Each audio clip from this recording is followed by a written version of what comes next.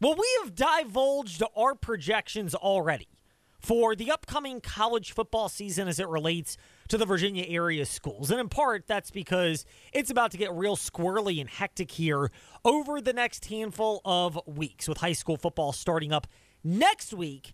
And of course, realistically, college football starts a day later, for some at least, with the Week 0 college football slate. By the way, we'll have games preseason this weekend, games over the next couple of weeks, including Week 0 of college football. Check out the CBS Sports Radio Lynchburg Facebook page for more info on that. And included in what to expect of the madness over the next handful of weeks, it's somebody that is probably trying to find every way to stay as sane as possible. He's had hits at the Liberty Football Meet the Team Day or Media Fest or Fan Fest or whatever it is. I don't even know why we call it Media Fest because, while we have great media opportunities and Liberty's very good, this is not a media-driven event. And that's been changed, unfortunately, due to the tragic passing of Taj Boyd, the offensive lineman whose funeral service, or memorial service, if you will be held this coming weekend. So that's how crazy it's been for us. Somebody who has still found time for us throughout all of this madness is ABC 13 WSET sports reporter and anchor Dave Walls with us in the Fast Lane. Dave, first of all, thank you for finding time for us in what I'm sure is just par for the course at this point, this time of year, right? The ever juggling of your schedules? Yeah, absolutely. There's no such thing as a nice quiet day anymore with football back in town. But you know what? After a nice quiet summer, we're ready to crank it back up a little bit. I'm excited to get a on-field look at Liberty for the first real time, not counting a practice, since, the end of last year or even the spring game. It's excited to see the guys put the pads on and hit each other and really get an idea because, we're, not far away from these games starting to count. And Coach Jamie Chadwell's got a lot to look at, a lot of decisions to make tonight.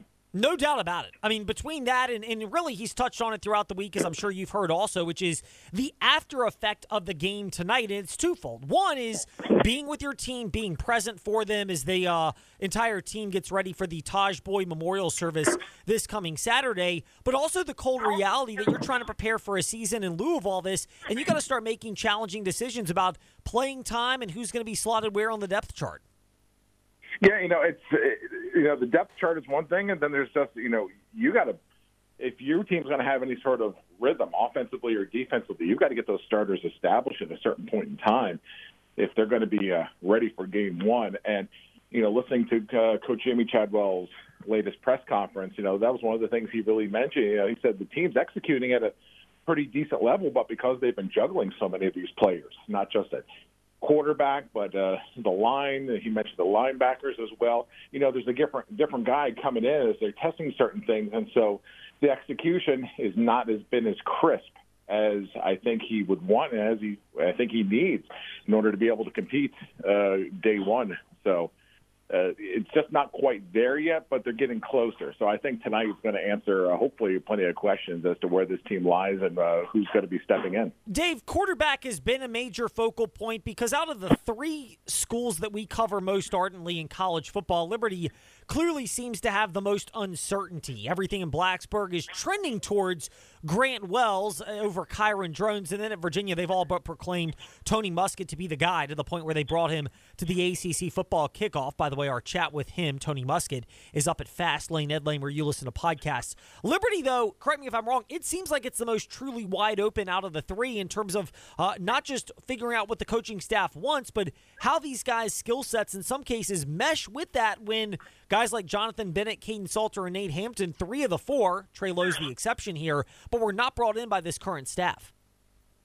Yeah, the one thing I keep coming back to is, Coach Jamie Chadwell does have, this relationship and respect for Jonathan Bennett. He recruited him when he was a coach down in Coastal Carolina.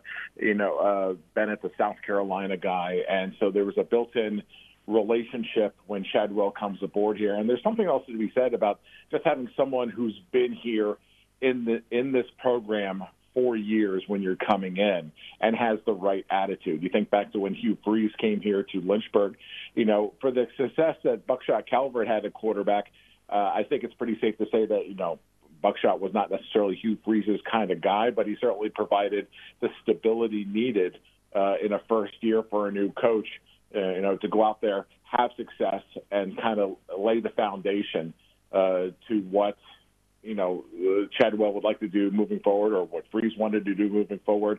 And I think, again, with that relationship that, from what it sounds like, is a good one between coach and quarterback, Bennett and Chadwell, it's going to be an easy time for Bennett to buy into what Chadwell wants to do to adjust his game. And then to these other guys who are, still competing hard, like Caden Salter, like Nate Hampton, and the other quarterbacks in that room, they'll have to follow that lead. They'll have to step up. And, I mean, again, the decision hasn't been made. If you're asking me who I think the starter day one is going to be, it's going to be Jonathan Bennett. But, again, you want as seamless a transition as possible, and choosing someone who you already have a relationship with and has been a starter here in the past is certainly, in my eyes, the way to do that. No doubt, and that's a point that we brought up regularly, Dave, is that, out of the quarterback options for Liberty, the most known commodity is Jonathan Bennett, the guy that can provide the most stability and has proven he can handle the intangibles part is Jonathan Bennett, and that's something that you would think Liberty has to value, especially given, Dave, that there's a lot of uncertainty in other spots. You've got receivers and backs. The backs are largely all new. There's some holdover at receiver, but there are challenges there. And then the offensive line, which also has had to go through its own shuffling, including the loss of interior offensive lineman Brandon Schlittler last week. Just with all those moving parts, you would think, having the guy that has stability, it's not always the safest option that's the sexiest for fans, but it may be the best for Liberty. Yeah, it really is. And like you just mentioned, you have so many moving pieces. This is the time where, like you mentioned, losing Schlittler was certainly a tough blow, but at least now you have time to go back and reevaluate and put the right pieces in place, and that's just one area. With the loss of Brendan on the O line, that's typically where you feel like you have to have the tightest knit, you have to have the tightest bond on that offensive line, because they're going to protect for your quarterback, they're going to open up the holes for your offense. So this is the time where you've got to make a quick change. Then these guys, whoever steps into that spot's going to have to be ready, and everyone else is going to have to trust them. So this is a crucial time tonight for someone to really step up, make their case as to why they need to be in there, then for everyone else to build up that trust with him. Like a true professional, Dave Walls of ABC 13 WSET has done as good a job as possible. You've heard a little noise from FanFest in the background, but he's done as good a job as possible trying to make sure he can at least be audible for us in the fast lane, so we are appreciative of that, Dave. But the event itself, this was originally scheduled to be on Saturday. Obviously, the Taj Boyd funeral and needing to accommodate what's best for the family has to take priority and is understandable. Just for Liberty, I mean, it seems like obviously it's a no-win situation and you don't want to be in this, but for Liberty, it seemed like they did about as reasonable a job as possible trying to pivot off of the original Saturday Fan Fest day, just given that you want to interact with your fans, but also you've got a team that needs healing, and Saturday is an opportunity to provide that as well, or at least not fully provide closure and healing, but to be a step in that process. Yeah, I don't think there's any right way to handle it, and so if the team says this is the best way for our players, I don't think it's up to anybody else to judge whether or not they should have done it on Saturday. And quite frankly, I think it's better to do it this way because, how would you be able to concentrate coming off a day of sadness like you would experience at Taj's funeral and then come back and try to fight for a starting spot? I don't think you'd have everyone in the right headspace. So I think this is the right way to do it. Hopefully we're getting some fans coming in now, but hopefully we'll get more in here for this and to celebrate a little bit tonight. And the players will take some time over the weekend to pay their respects and then reset their minds and get everything right for opening day on the 2nd. Dave, transitioning from Liberty University, they've gotten the bulk of the coverage today in the fast lane, in part because obviously Dave Teal from Richmond.com has given us plenty on Virginia Tech and UVA, and that's up fast lane, Ed Lane, where you listen to podcasts. But transitioning from Liberty over to the high school side of things, I know JF and Lord Botetourt had their benefit game Thursday night, but as we speak before, a lot of these benefit games take place on Friday night. How much more clarity do you feel like you get from teams now where you've seen a large chunk of them in practice, but the benefit game, and I know you're at Liberty now and you'll be watching and doing highlights and juggling everything, but as you digest all that, you've got a better feel for what these teams will be heading into the openers in a week from now?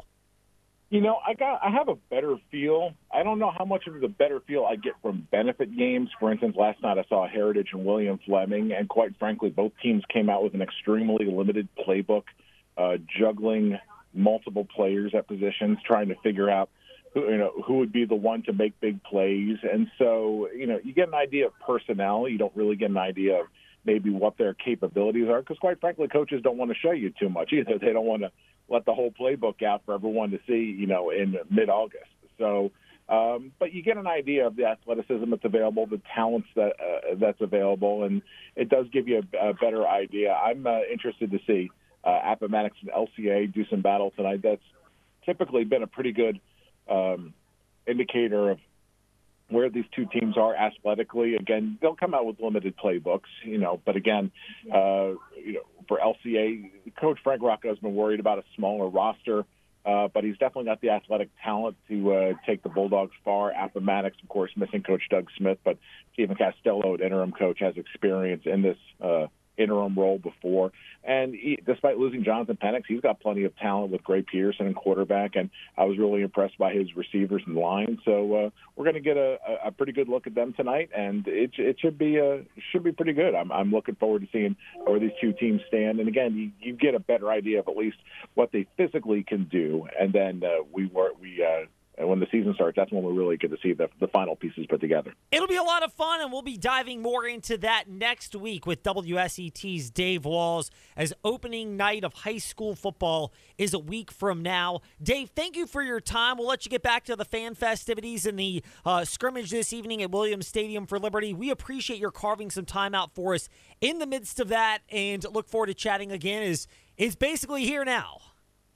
It's here. We're ready for it. No more Quiet Fridays for a while. So hope everyone enjoyed me having Quiet Fridays. My wife sure did. But it's time to get back to some football. I'm looking forward to it. No doubt about it. Dave Walls, ABC 13 WSET. By the way, he's at Dave Walls TV on Instagram and Dave Walls WSET on Twitter to keep up with him. And by the way, as we wrap it up today in the Fast Lane, a friendly reminder, we are at Fast Lane Ed Lane, where you listen to podcasts, and Facebook, Twitter, Instagram. Trey Lyle VT on his social media platforms. And next week, 6:30 p.m. East Coast Wings and Grill Tailgate Show for Jefferson Forest High School football, presented by TrostLaw.com, as well as our other great sponsors and partners, which features the Gretna Hawks and the JF Cavaliers. So, lots to keep it locked to, including the Virginia Talk Radio Network and the CBS Sports Radio Lynchburg app over the weekend until we return Monday, 5 to 6.